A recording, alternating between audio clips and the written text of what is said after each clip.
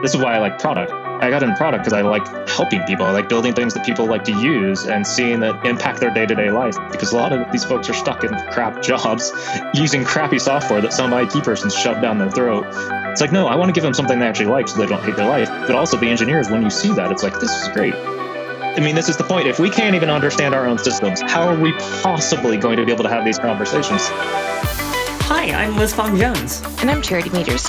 And you're listening to Observability Cast, or OllyCast for short, a fortnightly series about the art and science of making production systems observable, easy to maintain, and appropriately reliable. OllyCast is brought to you by HeavyBit, a program dedicated to helping startups take their developer products to market. For more information, visit heavybit.com. If you're interested in being a guest in this show, or if you have a specific topic you'd like us to dive into, you can reach us on Twitter at OllyCast. Anywhere Amazon has a lead, I would never pick somebody just to come and eat their lunch. That said, the engineering part of me loves parts of Google Cloud. The architect, business owner, responsible for making money side of me has conflicted views with Google Cloud, I guess is the way I put it. I think they've improved there. It's interesting. You can almost see the trade-offs real time of the part of the engineering technology part of it that I love, kind of trading off with the business part. And they're trying to kind of figure out where their calibration is. It's almost like this thing that people complain about Google, right? Like the engineering is like it's from the moon, but also like the sales process and the kind of actual connecting to business value also looks like it comes from the moon. Yeah, and I think to a lot of business outsiders, right, that's the obvious statement. I think one thing that's lost, and I didn't hit it really until I left consulting, because when I started at Workiva, they were on Google App Engine from beta. And what I learned there and what we learned there is you had to buy into their vision. And if you bought into their vision, holy crap, it's amazing. And that vision actually was ahead of its time.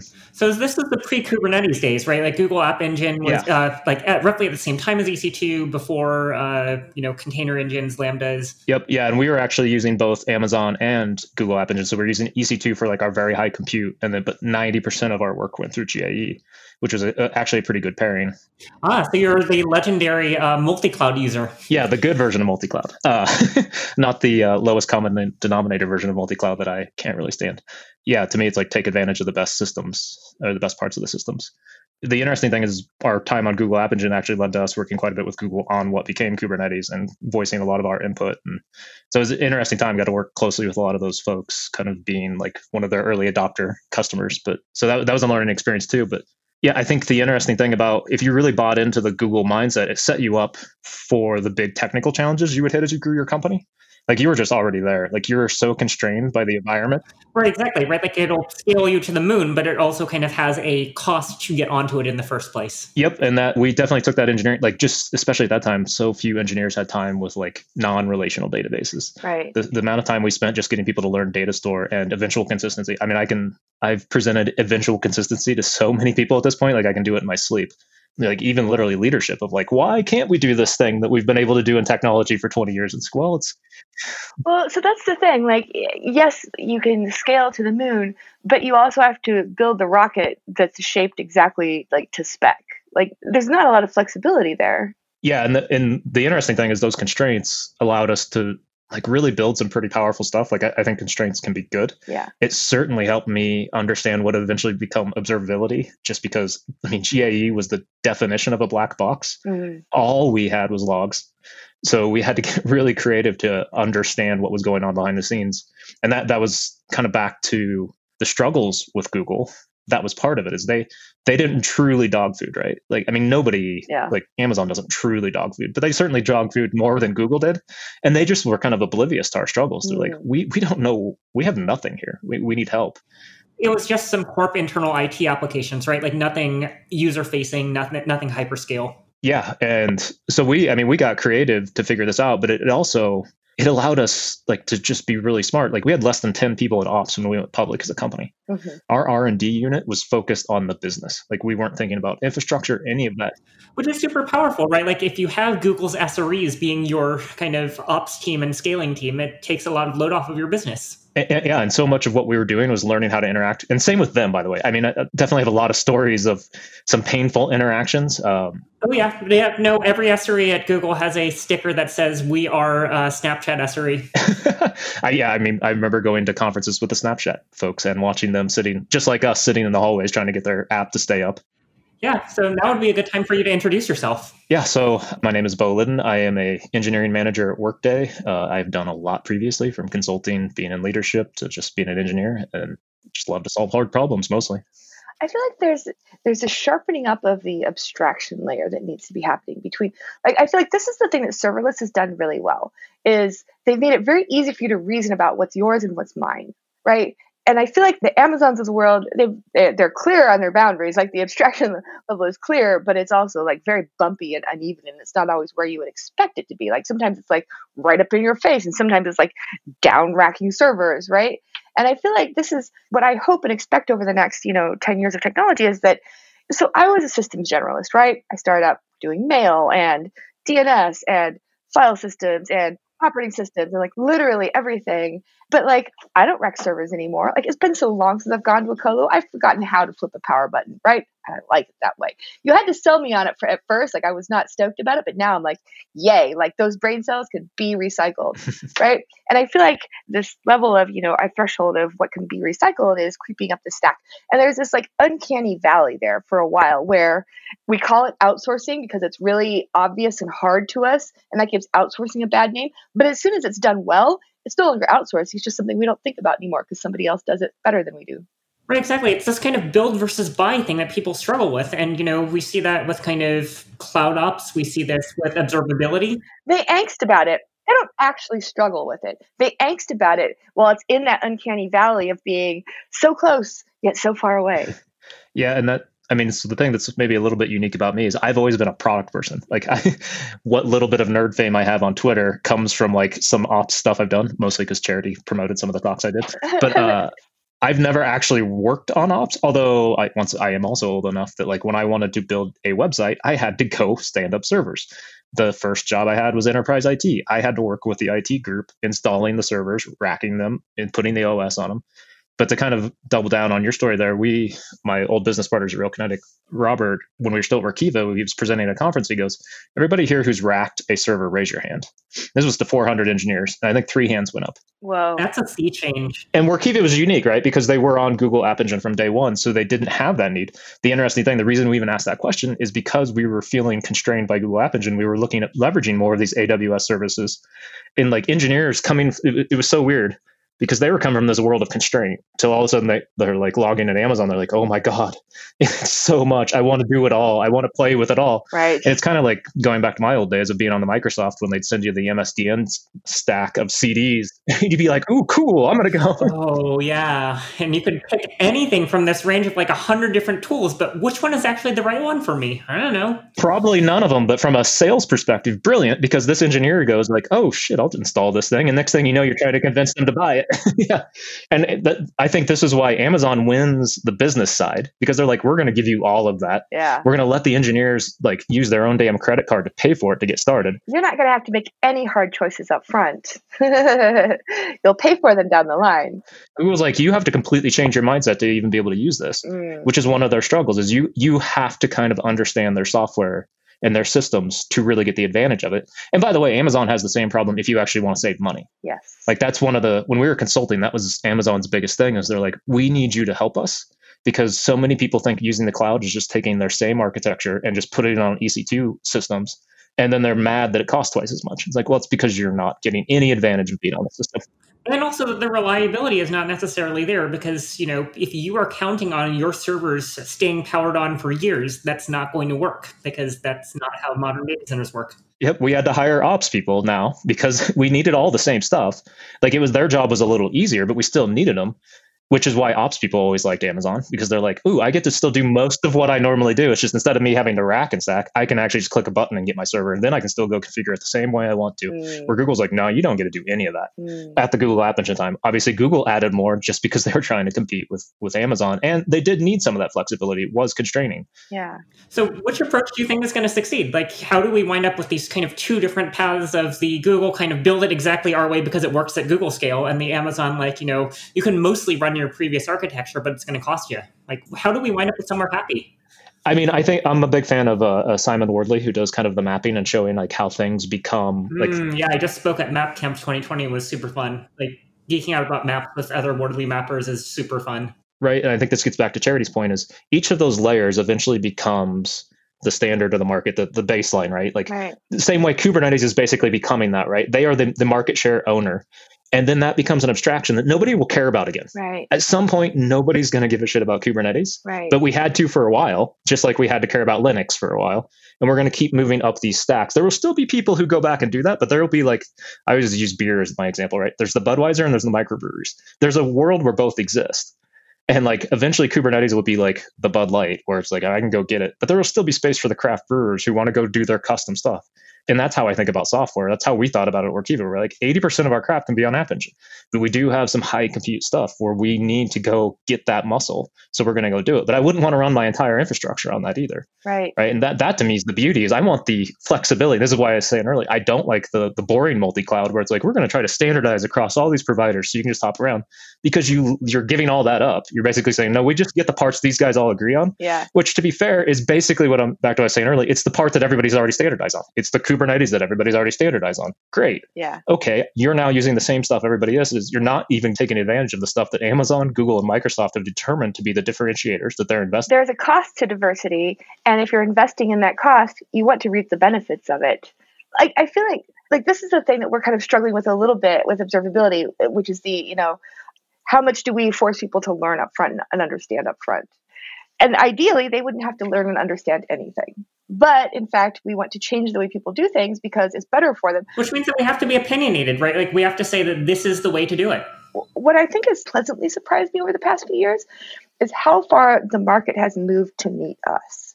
Because when we started talking about this, when I was flying around the world, just like constantly, just like giving this talk over and over, like I was met with these blank stares, just like, and so many people were like, it's a solved problem. Datadog's going public. There's nothing left to be done in the space. Like, what are you even doing here?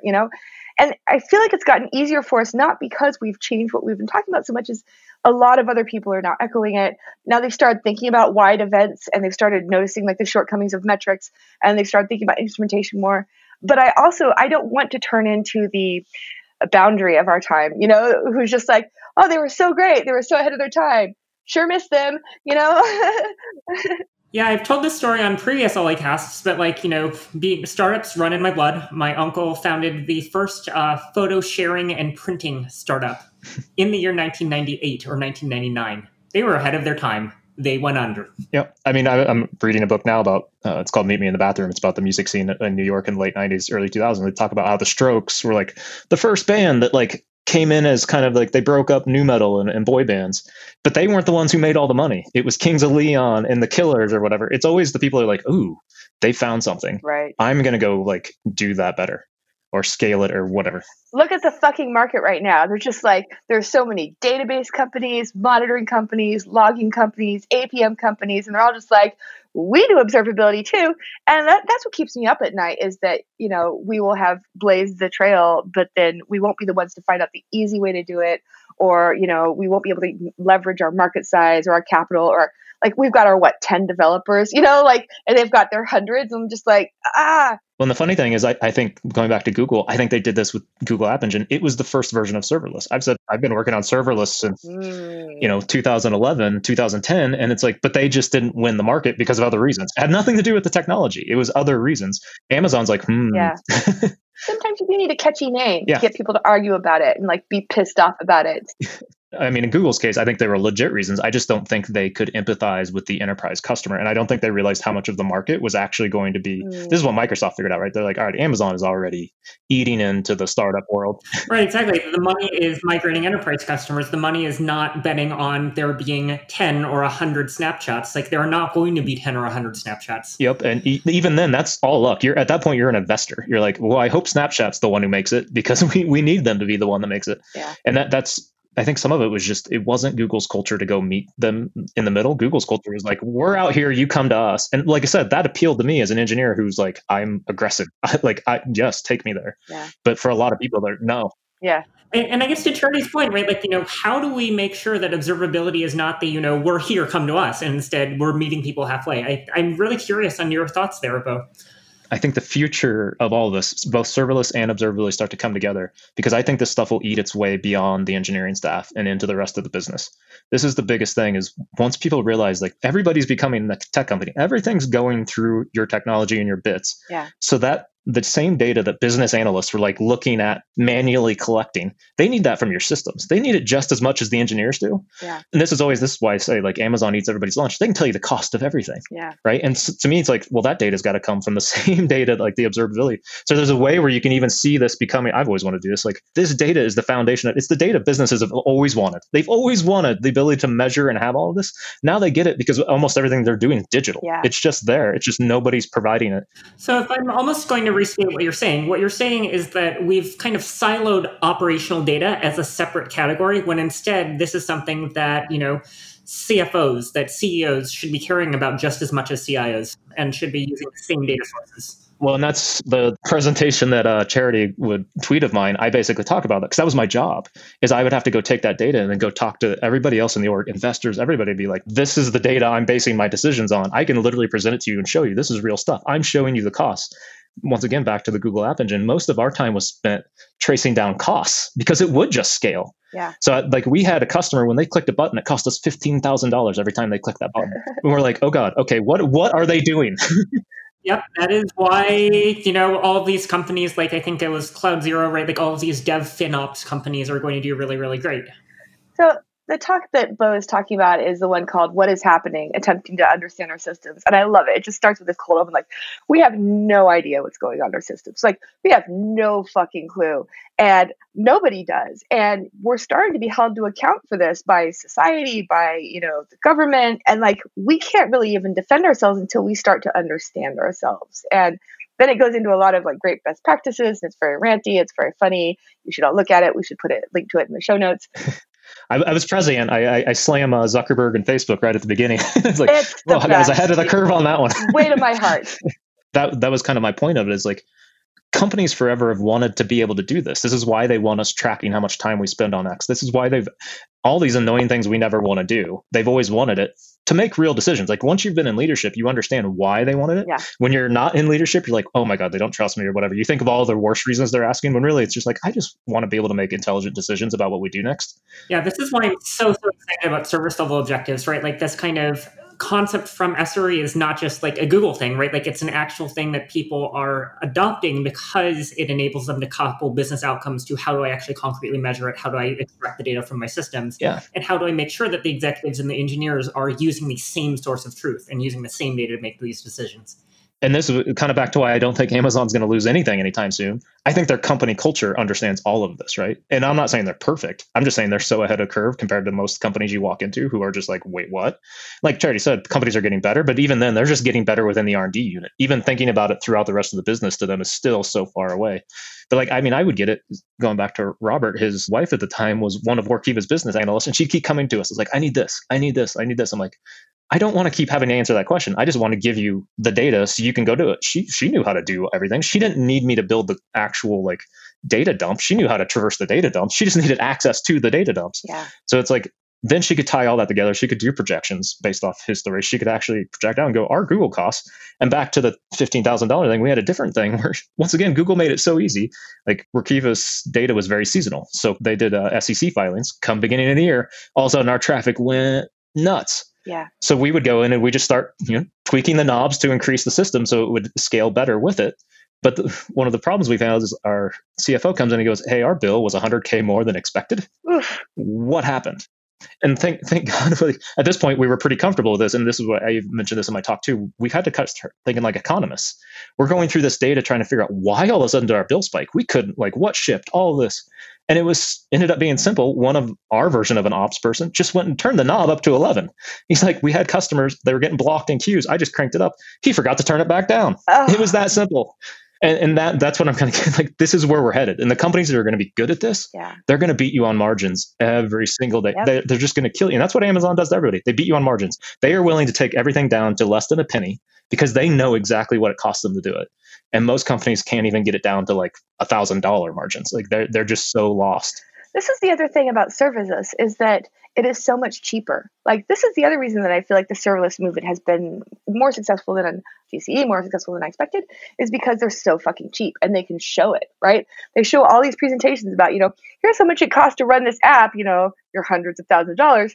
Here's how much it costs to do it on demand. It's like pennies. Yeah, it was funny when I started back at Workday. It was the first time that this happened to me in a decade. They go, hey, you're releasing a new service. I need some estimates so I can provision. And I'm like, oh God, I forgot how to do this. I'm used to having elastic services. And the advantage of that is I don't just have machines running, not doing anything, like wasting money. It's like our service is very on demand. It's pretty simple. It should only do what it needs to do. It doesn't need to sit there waiting for requests to come in, just wasting money. Once again, that's back to that mental shift of like, that's a cultural change for everybody to even think that. And that's, I think that's what you're running into. That's what Amazon and Google were asking us to help with when we were consulting. They're like, you need to go help them understand why this matters. And what we'd always come in because it was some VP in R&D who's like, we need a cloud, right? Whatever that meant, we need the cloud. And then they talk to Amazon and Google. They're like, whoa, all right, cultural shift here. You should talk to these guys. We'd go in there. And we wouldn't spend even half our time with that VP. We'd spend our time with the executive team because we're like, you need to understand what's happening here. Right. And this is a cultural shift for you. It's two different cultural shifts almost, right? Like you have the shift to cloud and then you have the shift to serverless and on demand, right? Like those are almost two separate conceptions. And in fact, we struggled with some of that because we had an accidental $10,000 Lambda, right? Like we set something running and we didn't realize how much it was going to cost. And we didn't have alerts set up on that kind of dynamic spend. So many stories about that. Like we'd have interns that would cost us 10 grand on a weekend because they'd start some service on Friday and forget to turn it down. And literally, like, to give Google credit, they would actually be watching our systems close enough. They'd be like, hey, so one of your non-production environments is like churning through compute. Right. Are you sure you want that to happen? We're like, oh God, no. Go, please kill it. But yeah, it wasn't that we accidentally ran out of memory. We accidentally spent thousands of dollars because the system would just do it for us, which was on one level brilliant. The cloud is infinite. I love that. Like we're starting to get to a place where it's no longer okay for engineers to just engineer and not have some awareness of what business you're in, what you're trying to do. And I feel like there's this. At first, it can feel like a drag, those stodgy business people, but like it actually adds meaning to your life. I feel like it actually has the potential to make you so much more invested in what you're doing and care so much more. And like we care about autonomy and mastery and meaning, right? And what is business if not the meaning of what we're doing and why we're doing it? I agree. This is why I like product. I got into product because I like helping people. I like building things that people like to use and seeing that, impact their day-to-day life, because a lot of these folks are stuck in crap jobs using crappy software that some IT person shoved down their throat. It's like, no, I want to give them something they actually like so they don't hate their life. But also the engineers, when you see that, it's like, this is great. And I think especially the lower in the infrastructure stack you were, the less you saw that. Yes. It's a shock to me. Like it's a very novel revelation to me. So yeah. But at least for me, I'm not sure if everybody's this way. Once you've done it, you're like, oh, this is amazing. You can't go back.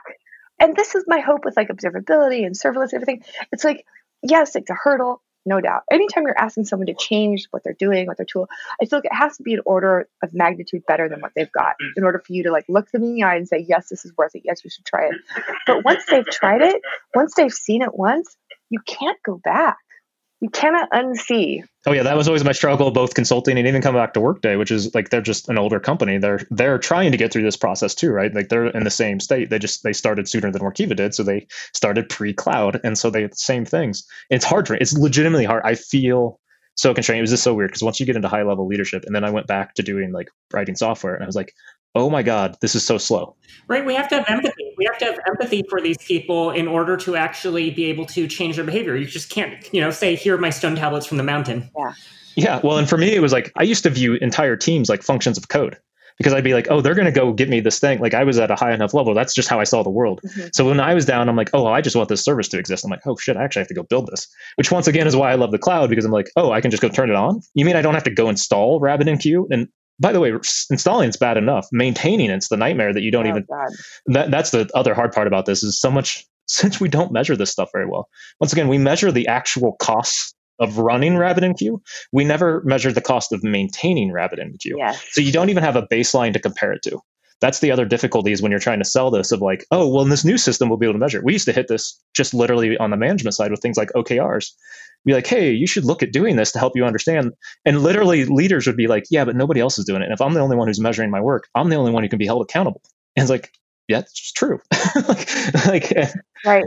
But this is the thing where like engineering managers, you know, who are often, they're trying to make the case for like build versus buy or for buy instead of build.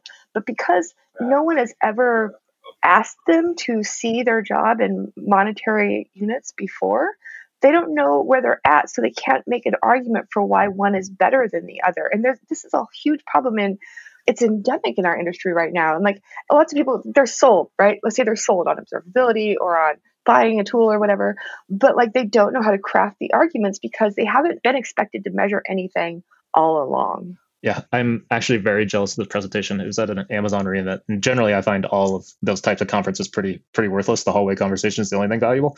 But there was a presentation. It was an actual Amazon engineer, not an AWS engineer. It was an Amazon product engineer. And he was given a presentation about a service he had to build. And he literally just walked you through his development process. And he literally pulled up the AWS cost calculator. He's like, this is how we work. He's like, here's the first architecture I thought I had. And then he plugs it into the calculator. Oh my God, this doesn't cost us $1 million a month. I can't possibly justify this. I'll never get this through. So he re-architects his system based off the cost, not based off literally anything else, just the cost of running that service. And by the time it's done, he's got it down to like very cheap. And one of the brilliant things that I learned that this is the part I was so jealous of this. Once again, back to the margins part of it, they pass customer configuration data with every request so they can dynamically respond. So like, oh, you're actually abusing your quota. We're going to put you in the bad queue. I'm like, oh my God, that's brilliant. That's exactly how you do this. This is how it dynamically adjusts to your customers. And then me as a consumer, when I go flip the switch and say, give me more power, I don't have to go provision anything. It just happens. And it's like, oh, I'm jealous of people who did that. Like, I've had these interesting conversations with Amazon, though. Amazon has been like reinforcing to us, at least, that they would rather have us do the right thing architecturally as long as it's sensible and not have to worry about the cost, and they'll fix it up on their end, rather than going into contortions to game the Amazon pricing. You know, that's kind of been one of our architectural struggles with our Kafka, with our ingest pipeline, is that like Amazon data transfer fees are very expensive.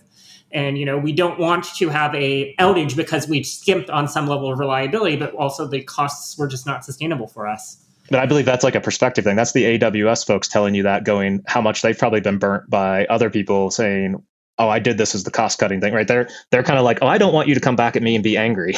Yeah. That's exactly it. So, you know, I'm glad they're so responsive to the feedback, but it's kind of this interesting, like going back to our earlier conversation about constraints. Constraints can be helpful creatively, but they can also hurt you. So figuring out what's a good constraint and what's a bad constraint is really hard.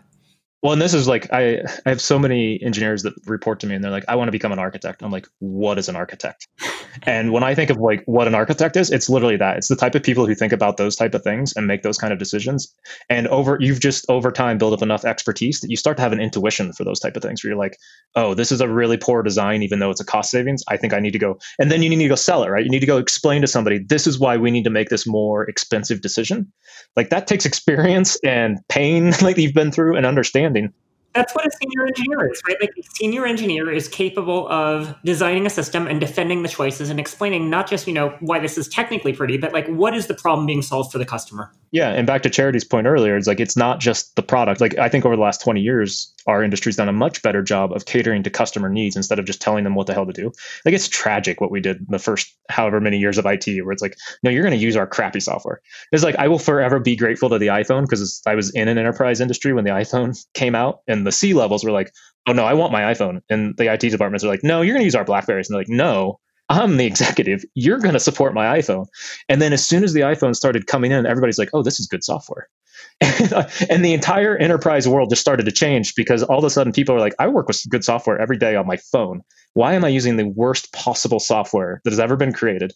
And it's because it was created by people who never cared about the customers. They weren't empathetic to them. They just built the thing they thought. They didn't even talk to them half the time, let alone observe them. So I think we've done better there. The next step is like the cost side of it. Like, it's not just about like building the best experience. It's understanding the cost. And as we're seeing with companies like Facebook and Twitter, externalities. Like, there's stuff we have never, like, there's no way Zuckerberg or any of them thought they'd be in a world where they're impacting literal global outcomes. They're like, wait, I didn't sign up for this. Yep. Accidentally created a genocide in Myanmar. Oops. Yeah, these are like, this is the counter to Andreessen's software is going to eat the world. If we're going to be part of that industry, we have to understand the responsibility of that. And it's all of this, right? And we've just been slowly working up our chain. Finally, we're not abusive to our customers, at least in just the product experience, but we might be abusive to them in other ways.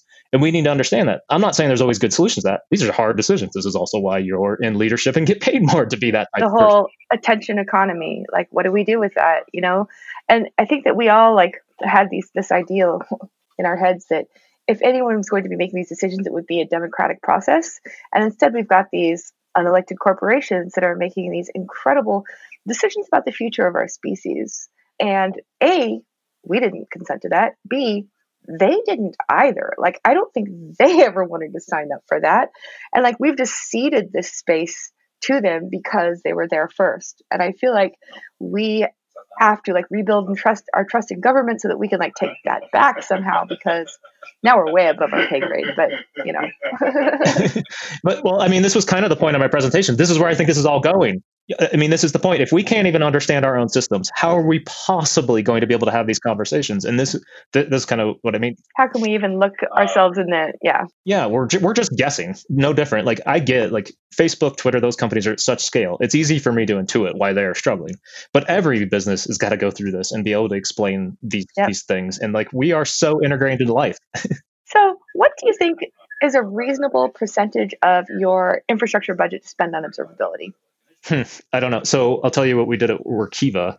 So as mentioned, Robert, he ended up becoming the VP of all infrastructure, ops, support, everything. And he set a hard limit of our entire R&D spend for all of operations at 10%. Whoa. Because he went and he researched other companies like Google and all of them. And he's like, they're at like 50-50 at best. And he's like, but we don't need to do that. We're on the cloud. Why should we need to do this? What? We don't need people stacking servers. We don't need these many people in ops. And we didn't.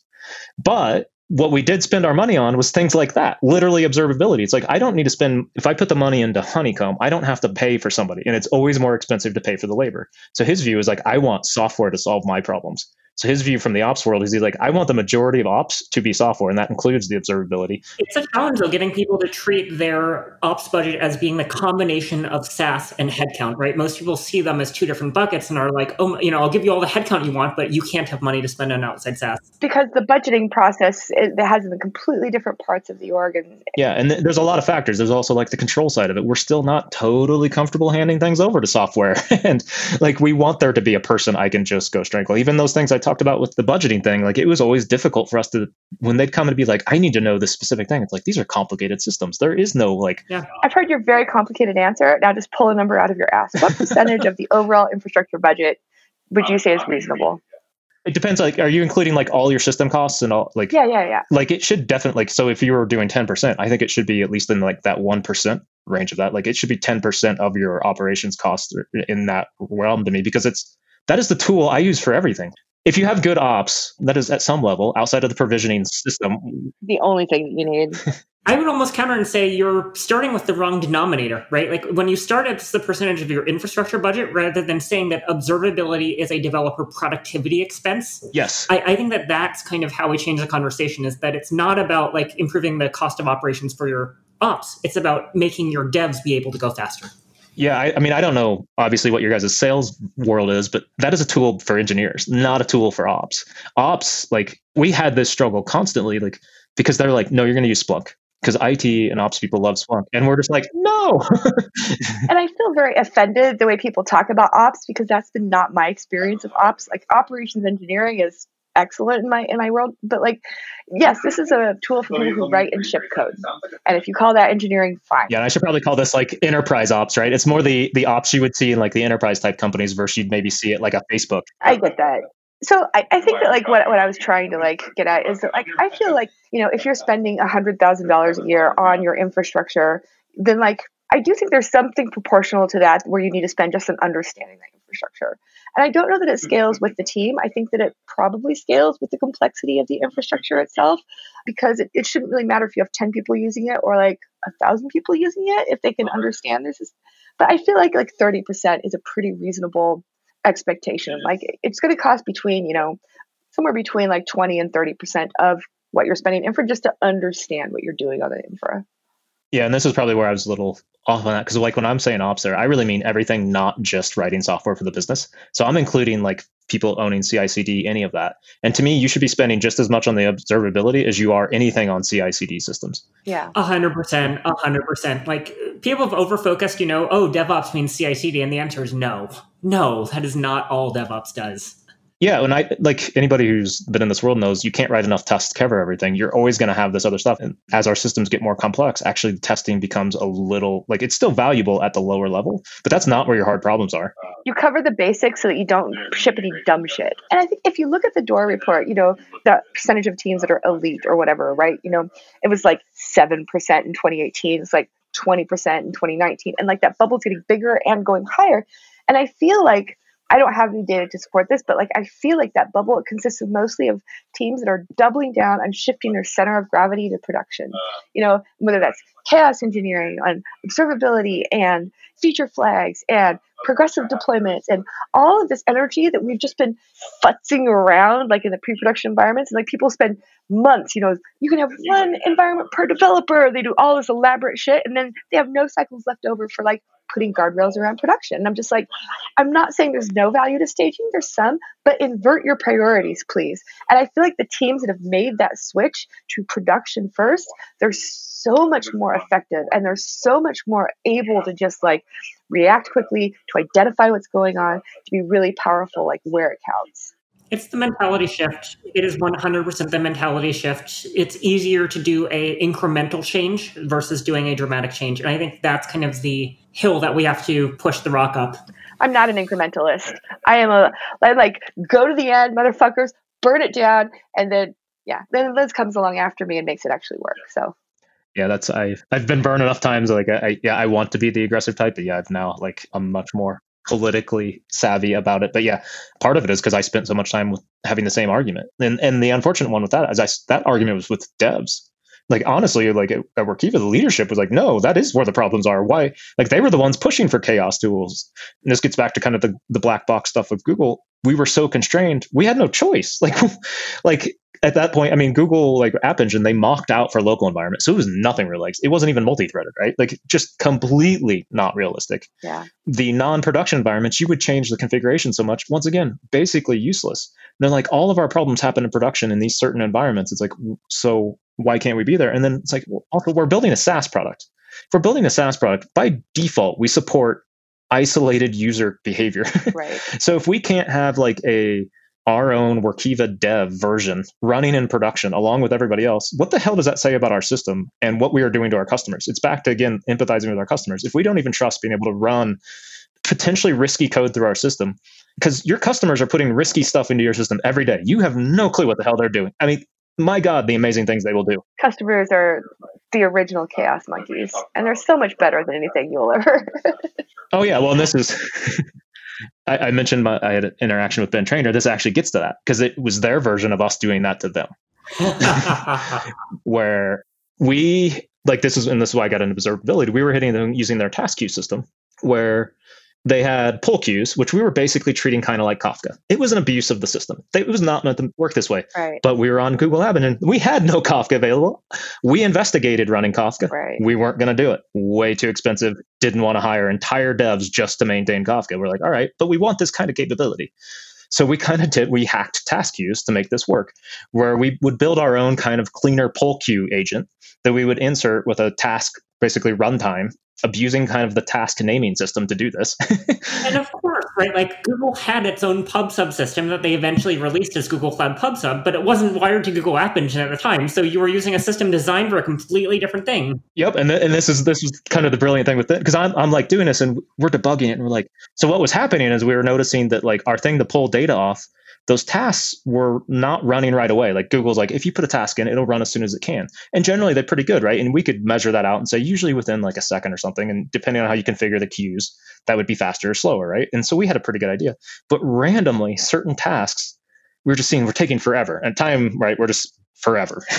And then we actually start getting in and looking at our measurements, and the weirdest thing started happening. We go, what? All right. So if it doesn't happen within like a 2-second window, it's at 60 seconds. Mm-hmm. And if it wasn't within 60 seconds, it was 120 seconds. So I literally built a whole tool to prove this to Google, and I sent it to their devs. I'm like, hey, my guess is you have some sort of background cleaner system that has come through and looking for tasks that are stuck and reruns them. And I'm guessing that runs every 60 seconds. And that's basically what happened from the outside using like these tools and measurements. I guess their architecture from the outside. But the beauty is at one of these Google conferences with some other folks from Workiva, and Ben Traynor walks up and he goes, oh, who are you all? And we say, and we go, Workiva. He goes, oh, I know you. Yeah. He goes, we've been having some interactions with you. And I go, yep. I go, I think I'm that person. And we're kind of walking through it. And he goes, yeah, I tore into my team after that, because he walked in there and he's like, why is this still a problem? And they're like, the devs basically said they're using our system wrong. And he goes, it's not your fucking job to tell your customers how to use your system. It is your job to support how your customers use your system. And like, I don't know, that could be hypocritical. I don't know. I was just like, he is correct. Like, yep, that is exactly the absolute mentality, right? Like your job is to make your customers happy. I remember being at Parse, and being on the other side of one of these, right, where we had engineers. We gave them SDKs; they could build mobile apps, and I would run all the databases on the other side of it, right? And they did the most horrendous things with queries. They would construct these queries that are just like doing a 5x full table scan just to like return a single row. They're just terrible. And I used to get super pissy at them, just like, I hate our customers. And then I realized they've got SDKs. Like, it is in no way apparent to them what is happening in our API layer.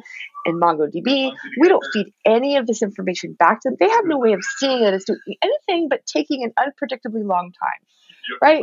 And like, I feel like it's our job when we're dealing with engineers as customers, especially, to support and empathize, but also to try and feed back enough information so that they can make good decisions, so that they can form a mental model of how the system works, so that they aren't just like, it shouldn't be a black box. And I feel like I have often said that like the part of the world that is like on the cutting edge of how to instrument for observability is serverless, and I guess Google App Engine, because it's the idea that, you may not have any access to what's going on under the hood. You may not have any access to the system metrics.